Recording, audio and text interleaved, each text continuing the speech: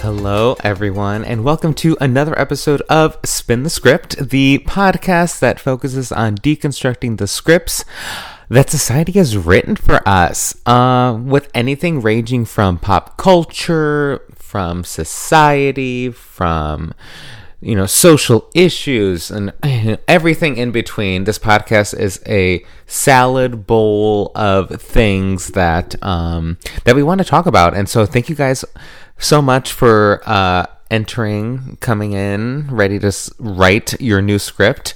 This is a solo episode today. And I'm sorry, I do have to apologize. I apologize that this is coming to you guys a little late. Usually I try to post at the beginning of the week, a Monday or Tuesday vibe. And we're going to get back into the routine. But as a lot of you know, and as I've shared on this podcast, I'm a teacher. I'm a teacher, and I've spent the last, few weeks on my spring break, which has been amazing. It's been so nice to, kind of get that much needed rest and rejuvenation, and all the things that start with R. Respect. No, I'm just kidding.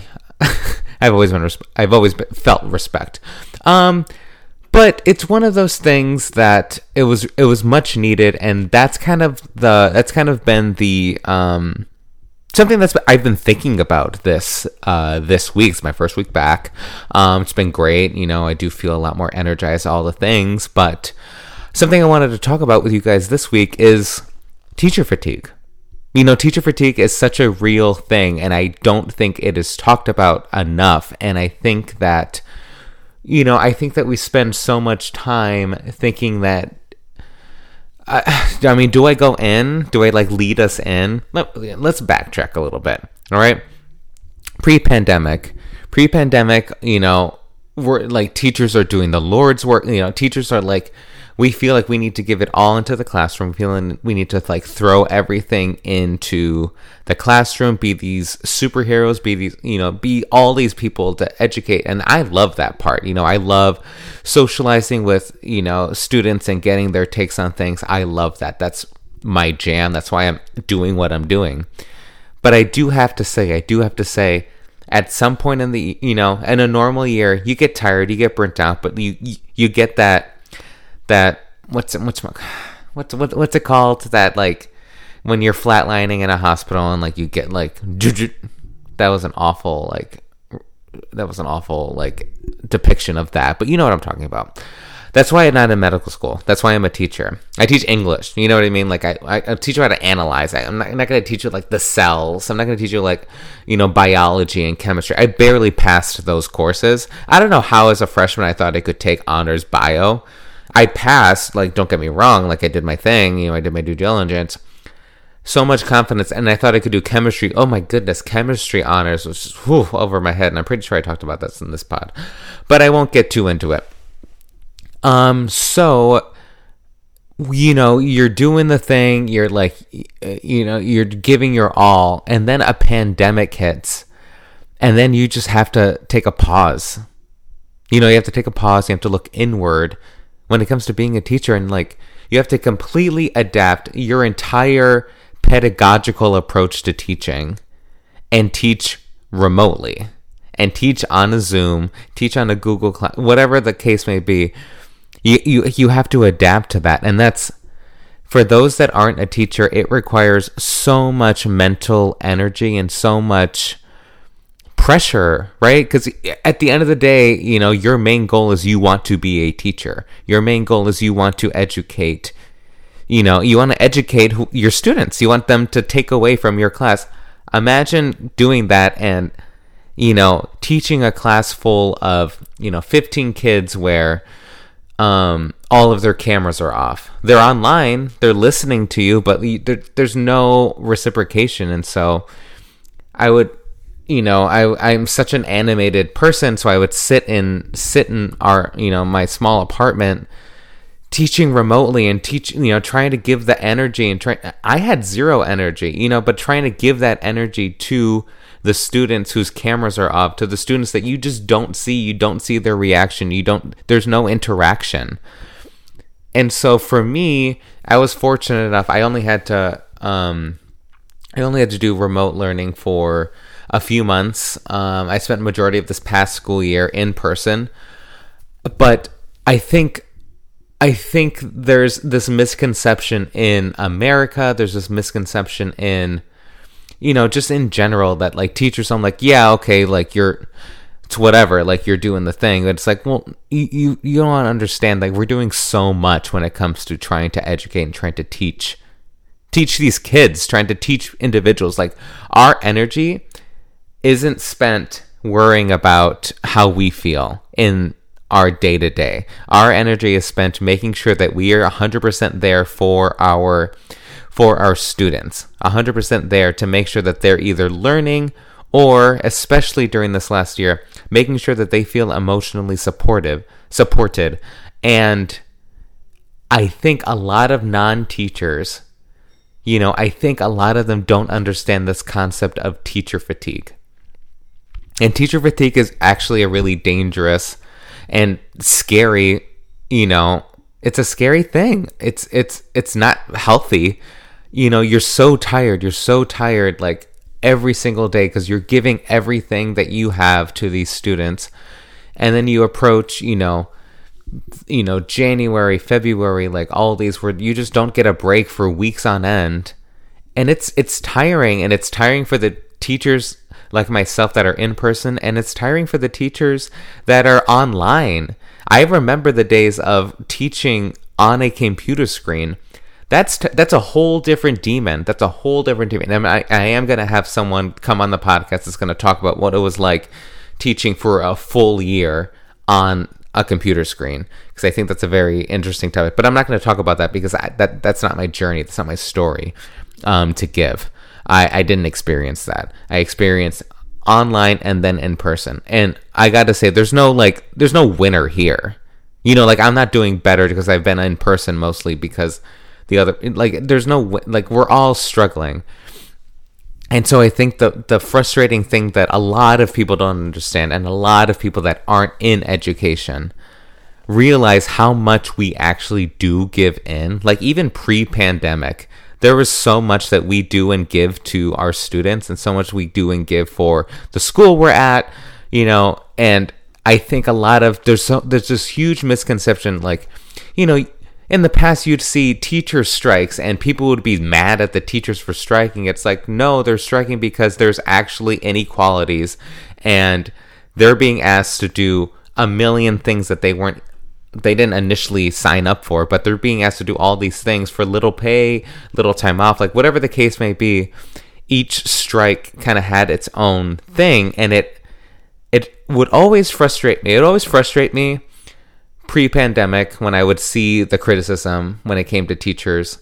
But post-pandemic, it got to a point where we're all have the opportunity to look inward. We all have the opportunity to really think about like who we are, really think about, like what we're putting into the world. And teachers put in a lot. And I think non-educators really just judge that. And they don't understand that teacher fatigue is a thing that happens every single year, but especially this year. Like I want to emphasize, especially this year, teacher fatigue is a real thing. And it is very hard to, wake up at whatever time you wake up. For me, it's 5:30. I wake up at 5:30. I get home around legit 5:30. It's like a 12-hour day, and you spend majority of that time with students, with, giving everything to making sure that they're engaged, making sure that they're emotionally supported and all these things. And, the critics will be like, well, you chose that profession. It's like, okay, I chose that profession, but I also feel the need to be validated. And the most validation I ever get is in talking to other fellow teachers who are like, no, we're tired. Like we're tired, and we're being told to like, give it 100%, give it 100%. And it's caused some insecurity and doubt in me to feel like, am I a good teacher? Like I don't, some days I wake up and I'm like, I don't want to go. And it's not because I don't love teaching. It's not because I don't love my students. I physically am exhausted. I'm emotionally drained. I don't know if I can do this. And I am not alone in thinking that. I am not alone in feeling that. And I know a lot of teachers that do feel that. And it honestly validates me so much, because it's like, it gets to the point where you start to think about like imposter syndrome. You start to think about like, oh, have I just been faking it this entire time? Am I actually not good at doing this because I don't want to do this today, because I'm tired, because I'm exhausted, because I feel like I've been exuding all this energy and haven't got, and it's so scary, and it's a dangerous, and it's a scary rabbit hole. But I'm here to enlighten my fellow teachers that are listening, to let you know that you're not the only one that's feeling this way, right? A lot of us are feeling this way. But also to educate and normalize this idea of teacher fatigue to people that aren't educators, the people that aren't in the classroom, constantly, every single day. And that's, the reason why I'm talking about this is because that's the reason why it's taken me a long time. It took me like a minute to record an episode this week, because I'm tired. I get home, I'm exhausted. I get home, I'm beat. It's a lot. It's a lot to get back into the routine. And I'm validated in the fact that a lot of my fellow coworkers, past coworkers, feel the exact same way. And we need to normalize that. We need to get to a point where we can actually feel comfortable, because, you could have the argument, it's like, you chose to be a teacher, so why are you complaining? It's like, okay, doctors choose to be doctors. They still have stressful days. They still have to deal with being on call 24/7. They still have to deal with that. And they're allowed to complain. We're allowed to complain about the things that are frustrating us, about the things that are keeping us up at night, about why we are just so tired. And I think COVID really opened my eyes, and I think opened a lot of people's eyes about the fact that, like, we need to make sure that we're taking care of our personal selves. We need to make sure that we're taking care of our inner happiness. Because once you do that, I'm going to be a way better educator. I'm going to be a way better friend. I'm going to be a way better, X, Y, and Z to the next person. So in order for us to get to that point, we also need to normalize the fact that, yeah, I'm tired. It's exhausting. It's a hard job. Teachers do a lot. Whether you've been remote this entire year, whether you've, been hybrid, like we've been doing so much, like the amount of things that teachers have done this year to not only educate, but we've also served as a lot of emotional support to a lot of these kids, that just are stuck at home. Like, some kids have been stuck at home since last March. And now that we're like, seeing a light at the end of the tunnel, I thought it was appropriate to talk about like the past, like what we had to actually go throughout this entire year to get here. And so that's my spiel. That's my spiel. This episode. It's gonna be a quick one, but I wanted to talk about teacher fatigue, and I'm gonna have more teachers come on and talk about like what their experiences and all that stuff. But I thought it was important for me to just initially address it and let you know that this is something that's happening. This is something it's hard. It's hard for teachers. It's hard for teachers, whether you're remote, whether you're in person, whatever the case may be. It's very much hard. It's a hard, and it's a real thing. And I'm validating my fellow teachers that are listening. And I hope people that aren't in education, just give your teacher friends, give your, the people that that are teachers, give them a break, because we've been going through a lot. So that's my spiel. Yeah, it's a quick episode. Let's get into some hot takes, though. I have 2 fan hot takes that we're going to get into. So let's do it. All right, so let's get into some hot takes this week. So I have 2 fan-requested hot takes, which always makes me happy. So if you're new to the podcast, Hot Takes is a segment of the podcast where we get hot takes, either from me, from my guests. Most of them are like fan-requested. Anything going on in pop culture, anything going on in the news, the media, like whatever the case may be, it's hot takes. So I have 2 this week. So the first one is, if you recall last week's episode, I recommended you guys watch the Demi Lovato documentary, Dancing in the Dark. Still amazing. But in the last episode, she revealed that she was California sober, which kind of rose an eyebrow to people. California sober essentially means that she still indulges in alcohol and marijuana, but she doesn't do any of the hard stuff that she was doing before, the heroin, the meth, all those things. So there was a lot of controversy over this. So it's like, well, is she sober? Is she not? Here's my hot take on that. I do not suffer from an addiction problem. I do not suffer from, any sort of illness like that. So I'm only speaking my opinion at this moment. But that being, I will say that I do think recovery is very much individualized. As much as mental health is very much individualized, I do think recovery is individualized. I've heard the saying, you got to go warm turkey versus cold turkey because, it'll sustain itself. Whatever works for you, I think, is what works for you. And if Demi Lovato feels like this is the method that she needs to go about in her recovery journey, I'm 100% supportive of that. Like I said last week, the documentary is so raw, it's so real, it's so vivid, it's all of these things.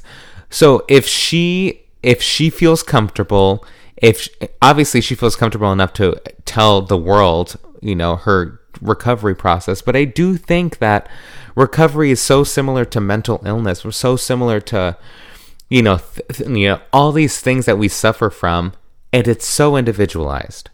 Like, that might not work for someone else in her AA meetings that is struggling through alcoholism. Like that version of sobriety might not work for them, but it might work for her.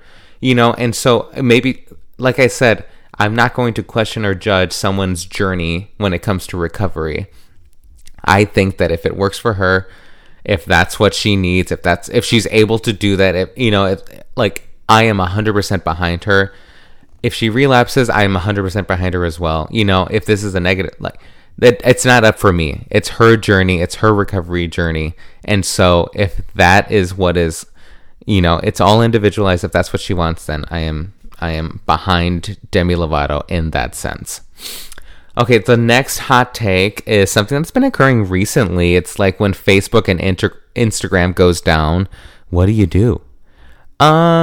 Here's my thing. I think we've become a society that's been so, right? It's been so fixated on like social media and Instagram and Twitter and like all these things. And it's like, why? Why are we so reliant on them? Why are we so reliant on social media so much to entertain? And I'm not here standing on a soapbox and acting like, oh, I don't do that. No, I do that all constantly. Because I too was one of those people that was freaking out. I was like, oh my God. Like, Instagram's down. Is Facebook down? Facebook's down. What about Twitter? Twitter's always hot and popping. Which I'm like, who's controlling that, right? I thought they all had the same company. But no, Twitter's always like up and about, like doing its thing. I'm like, okay. There's a lot of words on Twitter, Like, I like it. It's quick. It's a quick wit. There's a lot of words on Twitter. I love an Instagram. I love a photo. I love a quick caption. I love that. Facebook is like losing me, like hardcore. I'm like, do I need another BuzzFeed article shared and like someone commenting like, read this? I'm like, I get it. You know what I mean? Like we all our moms are on Facebook, so we keep it to like, make sure that they feel welcome and all that stuff. So. But I think we've become so reliant on social media. So like when these sites go down, I honestly do love hopping on Twitter and seeing the like savage, the rampant, like, oh my God, what are we going to do? I'm like, I don't know. Pick up a book. You know what I mean? Like turn on Bravo. Like do something else that isn't on your phone, that isn't focused on social media. Like do something else. Do better. That's my advice. That's my hot take. When Instagram and Facebook goes down and you freak out, do better. Do better. All right. So it's a quick one, but it's a hot one, right? All right. So let's get into this week's media recommendation. We're going to keep it light this week. So here's the media recommendation of the week.